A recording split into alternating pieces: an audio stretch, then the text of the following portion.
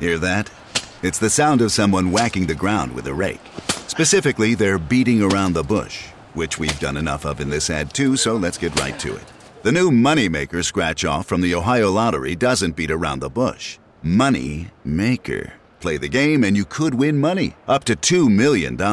With more than $88 million in prizes, ranging from $50 to $500, Moneymaker cuts right to the cash. Lottery players are subject to Ohio laws and commission regulations. Play responsibly. It feels like we're all being told to go on this diet, take that supplement. Ozempic will give you depression, but you know what'll cure that? Weed. Or you could try to balance your hormones. At Science Versus, we're like, what the is going on? Forget the crap online and listen to Science Versus. Just the facts. Oh, and a bunch of stupid jokes. What is a ghost's favorite fruit? Blueberries. That's Science VS. New season out on Spotify soon. He robbed banks, escaped from jails, and was public enemy number 1 in the 30s. John Dillinger was already a legend, and his death at the hands of the FBI would only heighten his infamy.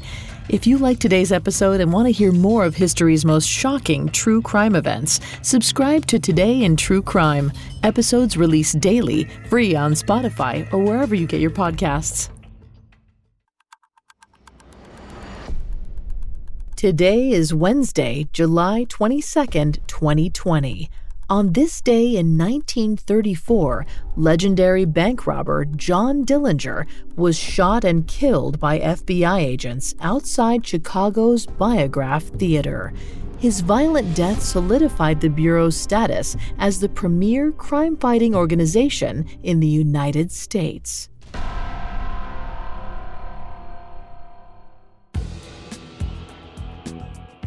Welcome to Today in True Crime, a Parcast original. I'm Vanessa Richardson, and today I'm joined by our guest hosts, Ash and Elena. Hello, Today in True Crime listeners. Thanks for having us, Vanessa.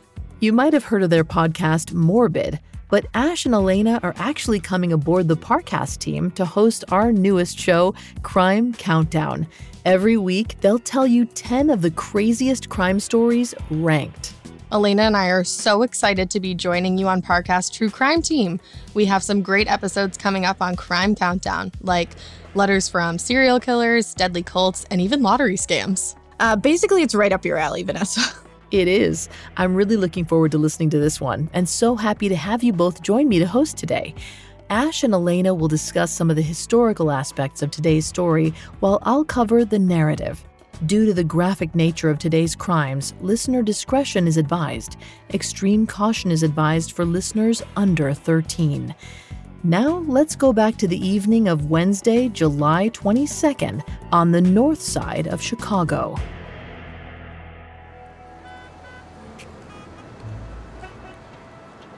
Special Agent Melvin Purvis stood on the corner of Lincoln Avenue, melting beneath his shirt collar.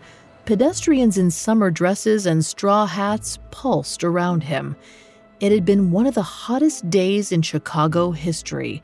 Temperatures of over 100 degrees Fahrenheit had driven the city's residents out of their homes in search of distraction and relief from the sweltering heat.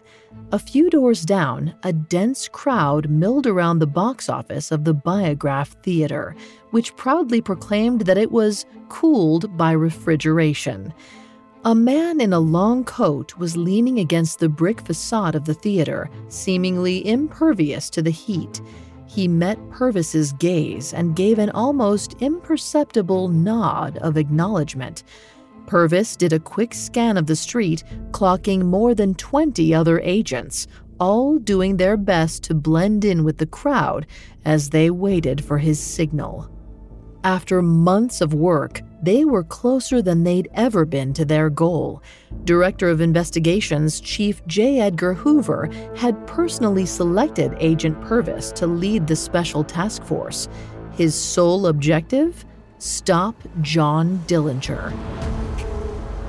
For the past year, the notorious criminal had conducted a string of violent bank robberies from South Carolina to Indiana.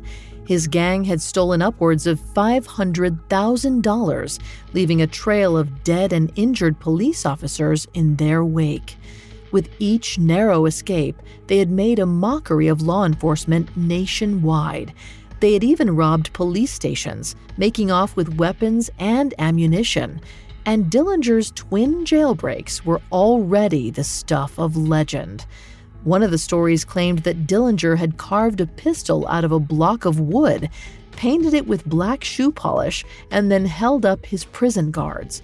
Purvis didn't know if it was true, but it didn't matter. The public had accepted it as fact. With each new tale, they had become more enamored with the criminal. The government had responded by pouring resources into the manhunt and by placing a massive $20,000 bounty on Dillinger's head. His wanted posters were so ubiquitous that in the span of a few months, John Dillinger had become the most recognizable man in the country, which made it even more galling that he had become a ghost. Dillinger had last been seen robbing a bank in South Bend, Indiana, almost a month earlier. Another police officer had been killed, and the bank robber had disappeared without a trace. Until now. A few days ago, Agent Purvis had met with a woman who called herself Anna Sage. She claimed to have information about Dillinger's whereabouts, but she wasn't going to give the information up for free. She was a Romanian immigrant on the verge of being deported. In exchange for Dillinger's whereabouts, she wanted a guarantee that she would be allowed to stay in the country. Purvis said he would do what he could, provided her information was good. As it turned out, Anna Sage hadn't just recognized Dillinger on the street. He was a friend of hers and had recently been dating a prostitute named Polly Hamilton, who worked at a brothel run by Sage. Most importantly, John Dillinger had invited both Sage and Polly to go to a movie with him on the evening of July 22nd. Sage would wear a bright orange dress so that the FBI could quickly spot her and arrest Dillinger. Agent Purvis tensed as the door to the Biograph flew open. Moviegoers came pouring out, mixing with the pedestrians outside. His eyes flitted from one group to the next until he spotted a woman in a vibrant orange dress. She was accompanied by a younger woman and a man in a straw hat. This was it. Purvis raised a cigar to his lips and lit it, giving the signal for his men to move in. Almost instantly, his agents emerged from the crowd, drawing weapons as they converged on Dillinger. The bank robber must have noticed them too, because he suddenly pushed ahead of the crowd, bolting for an alley. 2 shots rang out, drawing shrieks from the crowd. Purvis glanced back to see a pair of women lying on the ground beneath the Biograph's marquee, screaming as other moviegoers rushed to help them. One of his agents had missed wildly, hitting the civilians. 3 more gunshots sounded up ahead. Purvis pushed through the melee until he reached a group of his agents clustered on the sidewalk. The man in the straw hat lay before them in a pool of blood. "He went for his gun," one of the agents said matter-of-factly, pointing to a pistol on the sidewalk. Purvis nodded. 2 bullets had struck the bank robber in the heart. The third had gone through his neck, exiting above his left eye. Purvis's agents had shot to kill, and they'd succeeded. John Dillinger was dead. Up next, we'll discuss the manhunt that led to the killing. Now, back to the story. On July 22, 1934, John Dillinger was shot dead by special agents outside the Biograph Theater in Chicago. The execution came after a year-long bank robbing spree that turned him into a bona fide celebrity and led FBI Director J. Edgar Hoover to name him Public Enemy Number 1. My guest hosts Ash and Elena will take us through the extensive manhunt that culminated in Dillinger's death. Thanks, Vanessa. When we discussed John Dillinger's facial reconstructive surgery a few weeks ago, we talked about his transformation from petty criminal into a legendary bank robber. When he was 21, Dillinger was arrested for holding up a grocery store for $50. He spent 9 years in prison, and when he finally got out, he had become a hardened professional criminal. Compared to his time behind bars, the crime spree that turned John Dillinger into an American legend was actually pretty brief. From 1933 to 1934, he robbed over a dozen banks and 2 police stations. The jobs were done with a gang of criminals pooled from fellow inmates from Dillinger's prison stint. Together, the group stole approximately $500,000, or roughly $7 million adjusted for inflation. They were heavily armed and used violence unsparingly, resulting in countless shootouts with police. Their crimes left 10 victims dead and 7 others wounded. One reason that the Dillinger gang was so successful at evading police was they were always on the move. Immediately after a bank robbery, they would drive across state lines so that they were always out of reach of whichever law enforcement agency was looking for them at the moment. It was this strategy in particular that drew the attention of J. Edgar Hoover, who at the time was the director of the Bureau of Investigations. For several years now, Hoover had been struggling to evolve his little bureau into a powerful crime-fighting agency. He took advantage of the media attention around Dillinger's bank robberies and campaigned to have those crimes designated as federal offenses so they would fall under his jurisdiction. Once this was accomplished, he formed a special task force to hunt and catch Dillinger, appointing Special Agent Melvin Purvis as its lead. Catching this infamous robber was no easy task, though Purvis came close several times. On April 22nd, he tracked Dillinger's gang to the Little Bohemia Resort Lodge in the woods of Wisconsin. The heavily armed agents fanned out around the lodge, anticipating yet another shootout with the criminals.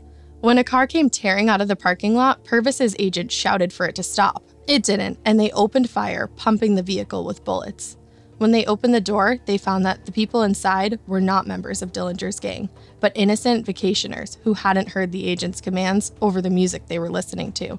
2 passengers had been injured and 1 was dead. The shooting had also alerted the Dillinger gang to the agent's presence. They began firing out of the lodge's windows, forcing Purvis and the others to take cover in the woods. Before they could regroup and respond, Dillinger stole a car and escaped into the night.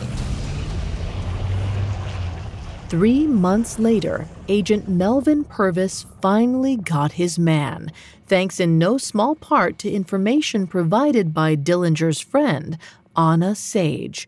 The bank robber had become so famous that spectators lined up outside of the Chicago morgue where his body was put on display. And a few days later, 5,000 people turned up for his funeral. All told, the manhunt for John Dillinger cost the U.S. government and American taxpayers $2 million, approximately 4 times the amount that his gang stole over the course of their year-long crime spree. Despite this, Purvis's execution of John Dillinger was regarded as an unmitigated success for J. Edgar Hoover, earning his fledgling FBI a reputation as the nation's premier crime-fighting organization. Hoover would keep Dillinger's straw hat and pistol as trophies in his office for years to come. Special Agent Melvin Purvis became even more famous as the man who got Dillinger. His popularity eventually earned him the jealousy and ire of his boss. J. Edgar Hoover placed Purvis on worse and worse assignments until he resigned from the FBI in 1935. Hoover continued to interfere with Purvis's attempts to find law enforcement jobs for years afterward. In 1960, Melvin Purvis died of a self-inflicted gunshot wound at his home in South Carolina. His death was initially ruled a suicide, although later investigations suggested that it might have been an accident. And despite her critical role in assisting the John Dillinger task force, Anna Sage fared no better. She was deported to Romania in 1936. She lived there until her death 11 years later at the age of 58.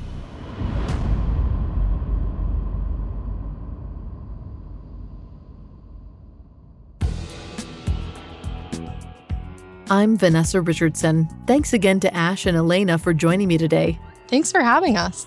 And you can find Crime Countdown and our other podcast, Morbid, on Spotify or wherever you listen to podcasts. To learn more about the Dillinger gang, check out the Conspiracy Theories episodes on Dillinger and his mysterious death. You can also listen to our Today in True Crime episode for May 27th, 2020, for a deep dive on John Dillinger's facial reconstructive surgery. Today in True Crime is a Parcast original. You can find more episodes of Today in True Crime and all other Parcast originals for free on Spotify. Not only does Spotify already have all of your favorite music, but now Spotify is making it easy for you to enjoy all of your favorite Parcast originals, like Today in True Crime, for free from your phone, desktop, or smart speaker. To stream Today in True Crime on Spotify, just open the app and type Today in True Crime in the search bar. We'll be back with a brand new episode tomorrow in True Crime. Today in True Crime was created by Max Cutler and is a Parcast Studios original.